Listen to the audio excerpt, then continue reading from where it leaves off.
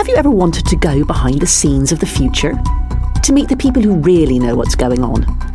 To lift the bonnet and take a proper look at the engine that's driving us forward?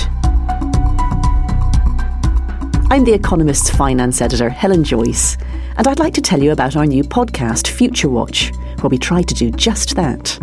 And we're starting with the future of money. So I'm probably the archetype of the cashless user. I haven't held cash in my wallet in many, many years. We'll be looking at whether mobile phones are killing off cash for good.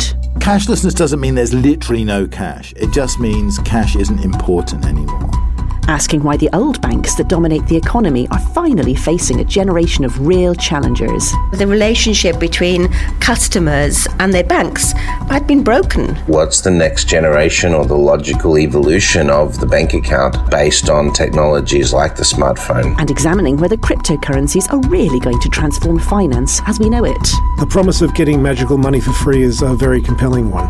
Bitcoin is a multi-layered fractal lasagna of misconceptions and misunderstandings. To listen, just subscribe to Futurewatch on Apple, Acast, or wherever you get your podcasts.